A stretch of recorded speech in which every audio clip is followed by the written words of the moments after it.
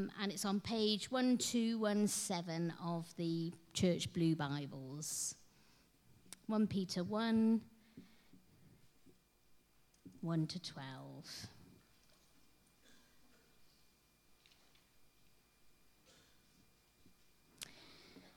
Peter, an apostle of Jesus Christ, to God's elect, strangers in the world, scattered through Pontus, Galatia, Cappadocia, Asia, and Bithynia, who have been chosen according to the foreknowledge of God the Father, through the sanctifying work of the Spirit, for obedience to Jesus Christ and sprinkling by his blood.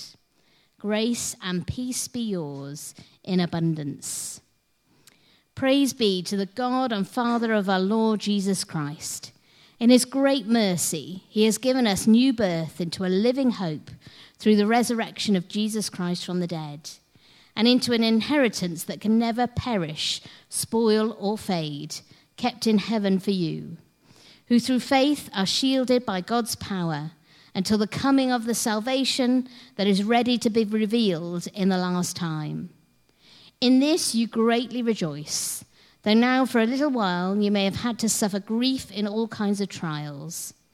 These have come so that your faith, of greater worth than gold, which perishes even though refined by fire, may be proved genuine and may result in praise, glory, and honor when Jesus Christ is revealed. Though you have not seen him, you love him, and even though you do not see him now, you believe in him and are filled with an inexpressible and glorious joy. For you're receiving the goal of your faith, the salvation of your souls. Concerning this salvation, the prophets, who spoke of the grace that was to come to you, searched intently and with the greatest care, trying to find out the time and circumstances to which the Spirit of Christ in them was pointing when he predicted the sufferings of Christ and the glories that would follow. It was revealed to them they were not serving themselves, but you, when they spoke of the things that have now been told you by those who have preached the gospel to you by the Holy Spirit sent from heaven. Even angels long to look into these things.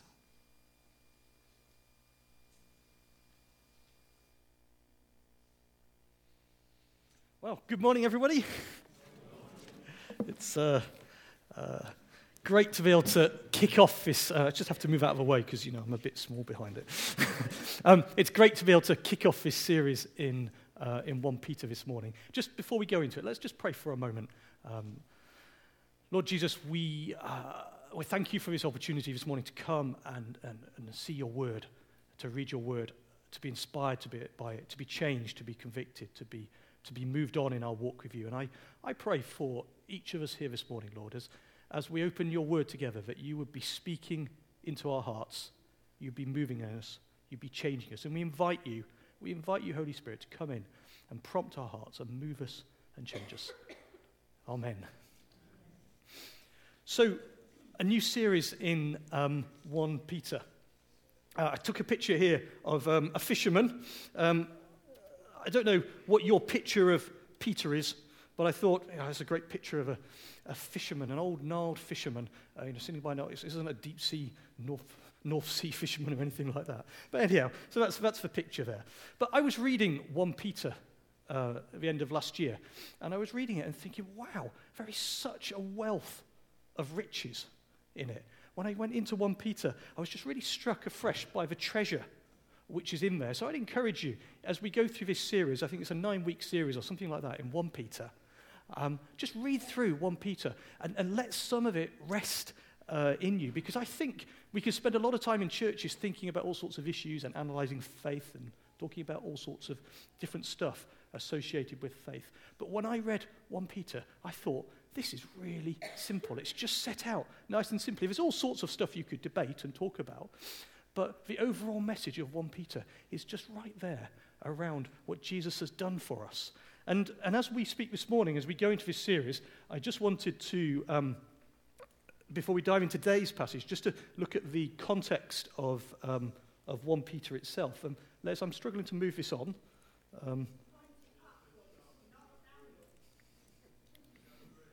It's green. Well,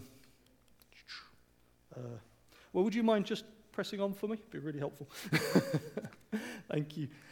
So the message of 1 Peter. I think if you want to understand what 1 Peter is about, you can actually just go to the end.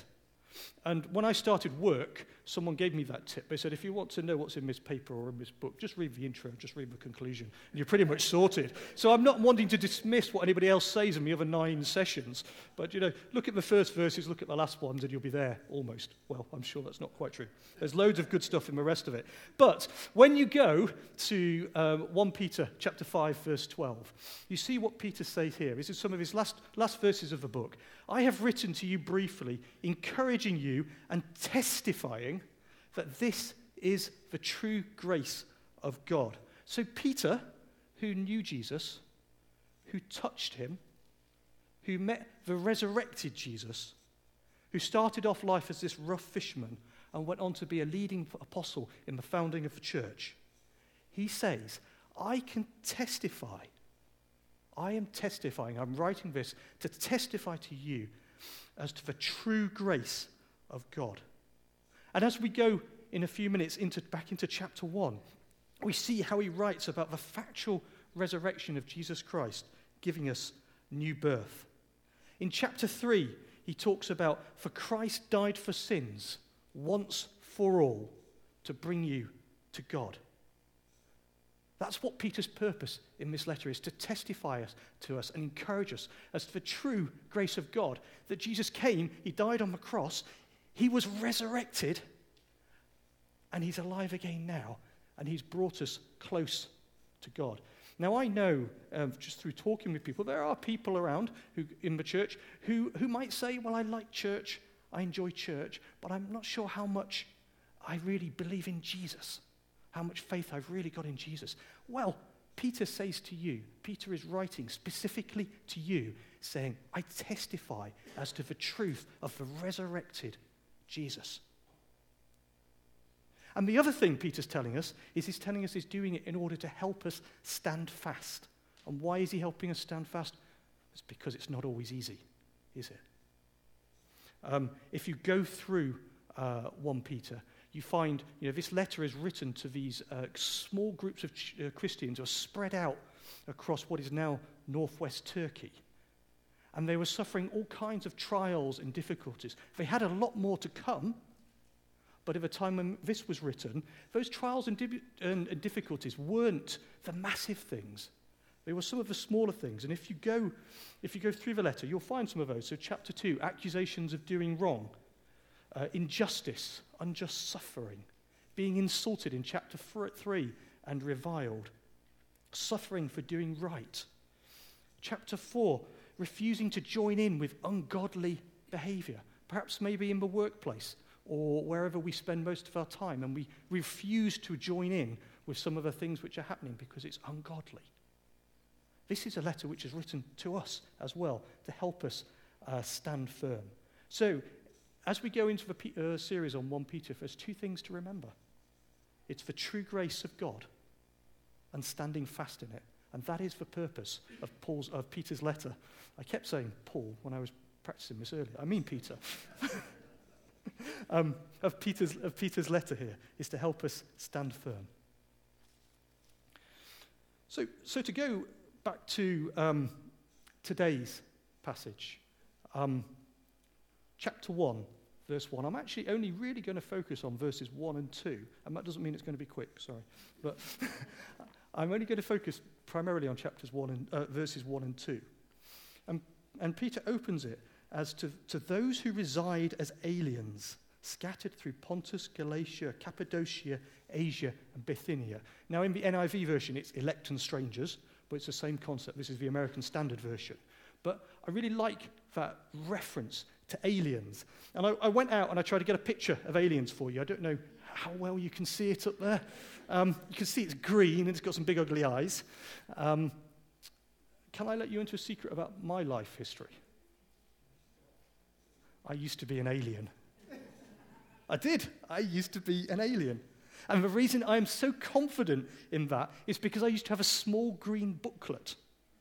It had my photograph in it, and it had some big red official stamps in it, which certified me as an alien at the age of 18 with permission to live in China. I had an alien's resident permit. Now, I didn't quite look like that. Well, I don't think I quite look like that. But I was spending a year teaching English in China before I went to university. And perhaps some of you who are not originally from the UK might have had some of these experiences here. But for me, as an 18-year-old going to China, everything was so different. I did actually totally feel like an alien in China. I couldn't communicate. I couldn't even read what was written and try and make some sense of it. You know, when you go to France and, you think beer, it's kind of the same sort of thing, isn't it? You go to China, there's a load of squiggles. You can't understand a thing. I couldn't even eat because I couldn't use chopsticks. I was eating food put in front of me, which was totally, totally different, which I could have never have imagined eating in 1,000 years. And even out on the street, people used to stand and stare at me because I was very, very different. And I didn't look like them, and they hadn't seen very many people like me. It was such an experience for me of being an alien. And I didn't become Chinese, but I became more able to operate there. I learned a bit of Chinese. I actually learned how to use chopsticks. I learned that really quickly because I was hungry. But I still longed for home. I wasn't Chinese. I still longed for home. I had a place which wasn't where I was. And my time in China, my time as an alien, was time limited. I had a future beyond that. And as we look at Peter here, and he's talking about aliens in the world, as us being aliens in the world, I wonder how distinctive our alienness is. How distinct is each of us as an alien in the world where we're living? Do we find ourselves sort of blending in or standing out? These green guys stand out, don't they?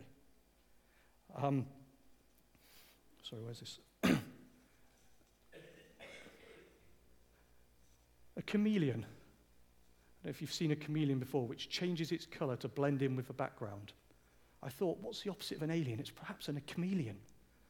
And a question, and I think a challenge for us, is how much do we err to being chameleons, and how much are we willing to be aliens in the world? And as we go into this second verse of 1 Peter here, I think there are 3 places where Peter shows us how we are aliens in the world, what makes us aliens in the world. There is chosen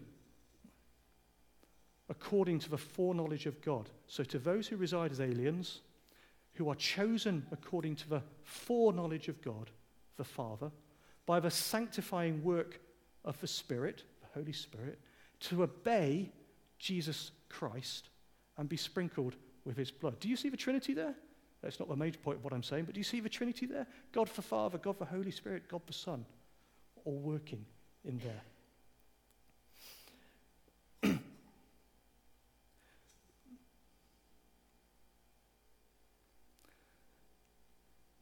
Sorry, I just lost my place there for a second. Just go back. There we go. So let's unpack these a little bit. Chosen according to the foreknowledge of God the Father. How does it feel to be chosen? Special. Great. Honored, maybe. All sorts of things.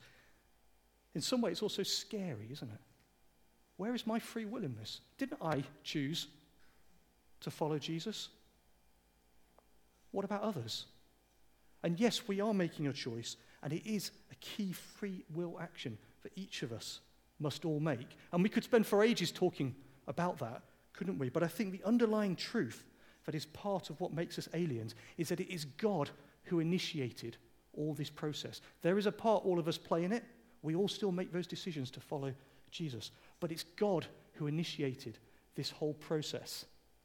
And therefore, for me, that means that we can trust that we are within God's gaze because we are chosen. We are safe with him.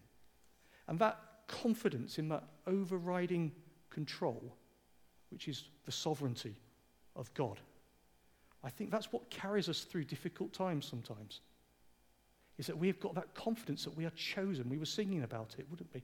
Chosen as a child of God.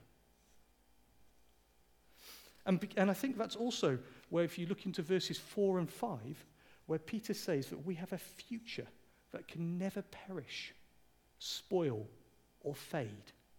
We have a future which can never perish, spoil, or fade. So if we think about how we are aliens in the world, I think that makes us an alien, doesn't it? When you're out at work, when you're out every day, who else has got that confidence that the God who was there from the beginning of time, from before the beginning of time, and will be there all the way through time to the very end, is in control and has chosen us?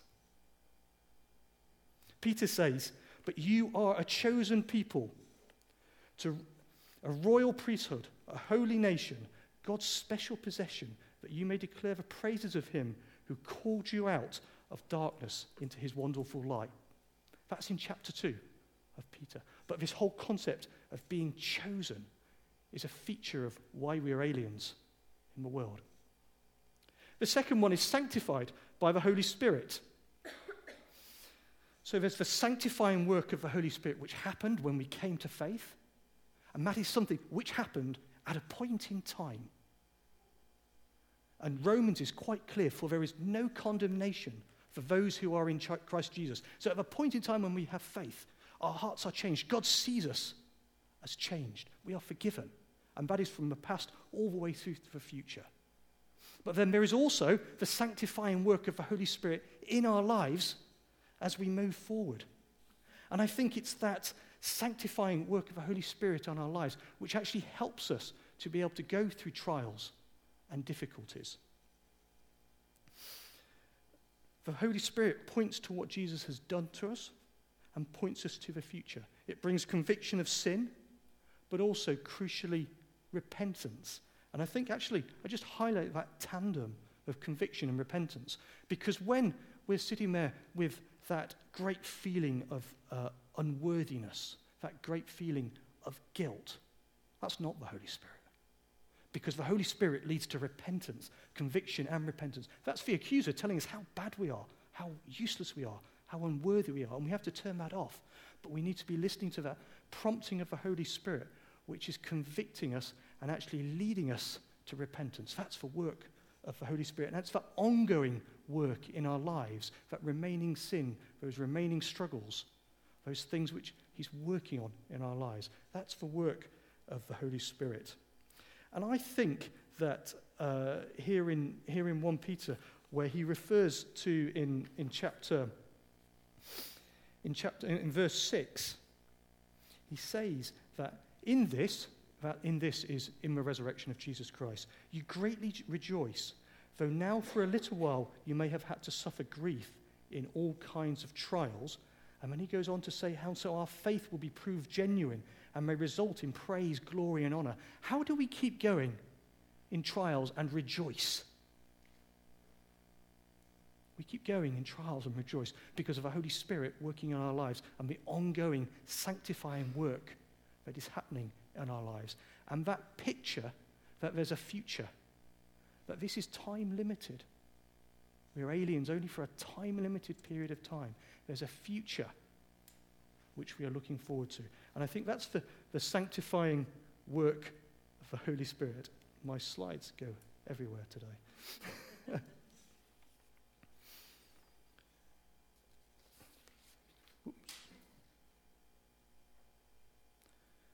So the third thing which we get in these first two verses is chosen for a purpose. And the purpose is obedience to Jesus Christ. This is alien talk again, isn't it? Obedience to Jesus. Who talks about obedience? Well, we talk about it at home to the children, but that's slightly different. It doesn't seem to go very far either. But obedience to Jesus Christ, an alienness for us, because we have a purpose. What is our purpose? Our purpose is obedience to Jesus. And there are two ways of living in the world. There is this way, which is where we say, the world is all about me. Life is all about me. I was thinking about it, thinking, what is it? it says there are three people in my life who are important to me. It's me, it's myself, and it's I. Living life under our own lordship, doing what we want, going the way we want. The other option is letting Jesus be the Lord of our lives. Peter refers in his passage here, he says, "Praise be to the God and Father of our Lord Jesus Christ." There's something in that lordship, isn't there? Our purpose is obedience to Jesus, letting him be the king of our life. And when we put our faith in Jesus, we get that chosen purpose, and our purpose is obedience. So what does this obedience mean? So if you go through 1 Peter, you'll see some of the ways and the places where Peter's talking about what this obedience to Jesus means.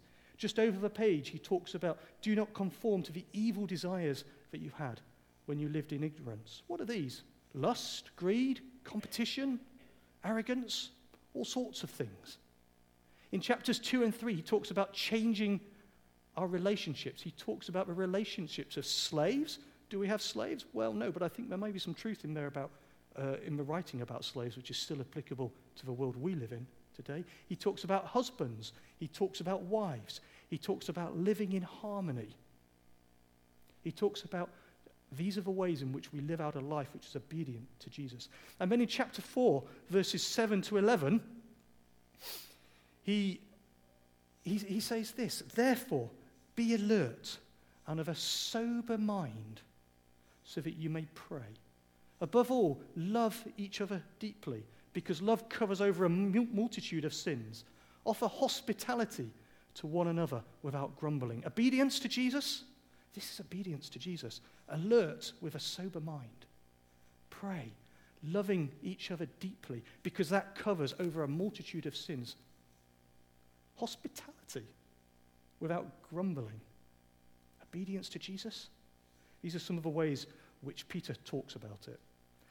And I ask us the question, where is it that we need to think about our obedience to Jesus? I knew a chap once. I was working for Operation Mobilization at the time, had a summer with them. And they had an intensive Bible course, which this guy was doing. And as part of that, he said, what I feel really challenged by is I really feel God is asking me to invite him to show me my heart, to show me my own heart, to show me the truth of my own heart. And he said, and that is such a difficult thing. I'm opening a massive Pandora's box. What is God going to place on my heart?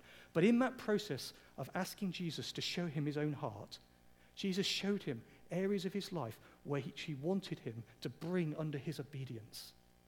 The things which he wanted him to bring to Jesus and say, yes, I submit these things to you out of obedience to you, Lord Jesus. And I think it's a scary thing, and it takes a lot of courage, and I don't know that we should do it lightly. But I'd encourage each of us to be asking Jesus to prompt us and move in our hearts and show us which parts of our lives he's wanting to be greater under his control and his obedience. I encourage you to do that this morning. As we move into a time of prayer and worship after the end of this, I'd encourage you, invite the Holy Spirit to come in and prompt you in your heart. But then it's not a solo task. It's not a task just to do on our own. It's something which we need to be accountable to people about. We need to invite people into our lives and share where we feel God's putting that challenge of obedience on our heart. There will be opportunity to come forward and be prayed for. Take that opportunity if the Holy Spirit is prompting you in your heart over an area of obedience this morning. Then come forward and be prayed for. Be ministered to. Allow the Holy Spirit to come and work in our lives. But also share it in small groups or in prayer partners or wherever you have that engagement and that accountability. In what areas is the Lord Jesus saying, actually, I really need you to let me be the Lord of your life in this area? So, why are we aliens? It's because we have a purpose, and that purpose is obedience to Christ. And by the sprinkling of his blood, which is hopefully... No, it's not. And by the sprinkling of his blood. Did you see that in those first couple of verses? Obedience to to Jesus Christ and by the sprinkling of his blood. And what is this sprinkling of his blood? Well, actually, Paul gets a great pleasure next week of talking about that a little bit more, because Peter actually uses that very phrase in the next section. But what is it? It's about the redeeming of us by the blood of Jesus. And here in chapter 1, Peter also speaks to us about it. He says, "Praise be to the God and Father of our Lord Jesus Christ. In his great mercy, he has given us new birth into a living hope through the resurrection of Jesus Christ from the dead, and into an inheritance that can never perish, spoil, or fade. This inheritance is kept in heaven for you." So we are called to obedience, but we can rest in the confidence that we've been called by God into a new life. We have been born again. And that inheritance in heaven, it's never going to perish or spoil or fade. That future. So as we work through that question of what does obedience mean, we need to keep that in touch with the fact that we are forgiven. We are made right. We do have a future. Everything in life spoils and fades, doesn't it? We grow old. We grow ill. We run out of money. There are wars, there's death, there's coronavirus. All of these things in life. I was talking to someone the other day and said we start as a little child and we almost end as a little child. But we have a confidence here that our future is secure. That future will not change. It will not spoil. It will not fade. It will not perish. And that's why we are aliens in this world, because we have a future. Now, if you are here today and you feel that feeling of unworthy, you feel you're not good enough, or maybe you feel that you're overwhelmed by the trials of life, overwhelmed by all of the things, Peter says to us, though now for a little while you may have had to suffer grief in all kinds of trials, these have come so that the proven genuineness of your faith may result in praise, glory, and honor when Jesus Christ is revealed. You believe in him and are filled with an inexpressible and glorious joy, for you are receiving the end result of your faith, the salvation of your souls. This isn't a nice sort of theological nicety, some sort of magic happy pill to make us all feel better. This is a truth which we have to hold in our hearts and we have to hold in our lives. Though we don't see him now, we believe in him and we are filled with an inexpressible, glorious joy. It's based on the proven resurrection, which Peter was telling us he testifies to. He saw, he felt, he touched, and he testified to. And it's that perspective, I think, which enables us as Christians to live as aliens in the world and to live through the trials and pressures that we have. So, if I was to summarize where we are at this morning, it's just in these first 2 verses of 1 Peter. We are chosen by God, who is there from the beginning and will be there all the way through. We've been set apart by the Holy Spirit. In Jesus' death and resurrection, it's a finished, closed, setting apart, but also through the ongoing sanctifying release of the Holy Spirit in our lives. And then thirdly, we are set apart for a purpose. We have a purpose in life, and that is obedience to Jesus in light of the sprinkling of his blood to redeem us. So perhaps the band could pop back up, and we'll just think about this and pray into this as we end.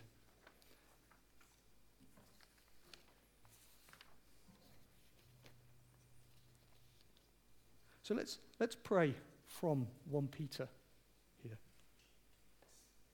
1 Peter verse 3 and verse 8 to verse 8. Praise be to the God and Father of our Lord Jesus Christ. Thank you, Lord, that you are our Lord. In his great mercy, he has given us new birth into a living hope through the resurrection of Jesus Christ from the dead and into an inheritance that can never perish, spoil, or fade. Thank you, Lord Jesus, that we have that inheritance. Thank you that it can never perish, it can never spoil, and it can never fade. Though you have not seen him, you love him. And even though you do not see him now, you believe in him and are filled with an inexpressible and glorious joy. And Lord Jesus, I ask you that wherever each of us is this morning, that you would be touching our hearts with your challenges on obedience in our lives. And yet also you would be filling us with that inexpressible and glorious joy which comes from you and from your Holy Spirit. For you are receiving the end result of your faith, the salvation of your souls. And Lord Jesus, we ask you that you would help us to fix our minds and our perspective on the fact that you have our futures in your hands.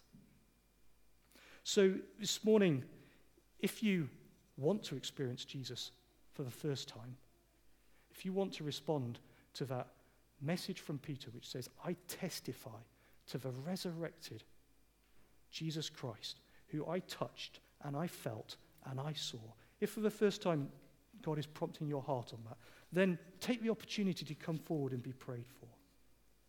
Or perhaps if there is an overwhelming conviction of sin in your life, you're feeling convicted of sin and the Lord is putting on your heart a place where he wants you to bring obedience to him, come forward and be prayed about it. It's absolutely fine. We invite the Holy Spirit to come and minister in our lives. Or perhaps we're in a place where we're overwhelmed by the trials of life. Perhaps we'd like to experience more of the grace and peace that Peter talks about being in abundance. Perhaps we'd like to experience more of that inexpressible and glorious joy. Then come forward and be prayed for in that as well, as we move into a time of song and worship. But the thing I would encourage you is if God is prompting your heart this morning and touching your heart, don't let that go. Do something with it. Amen.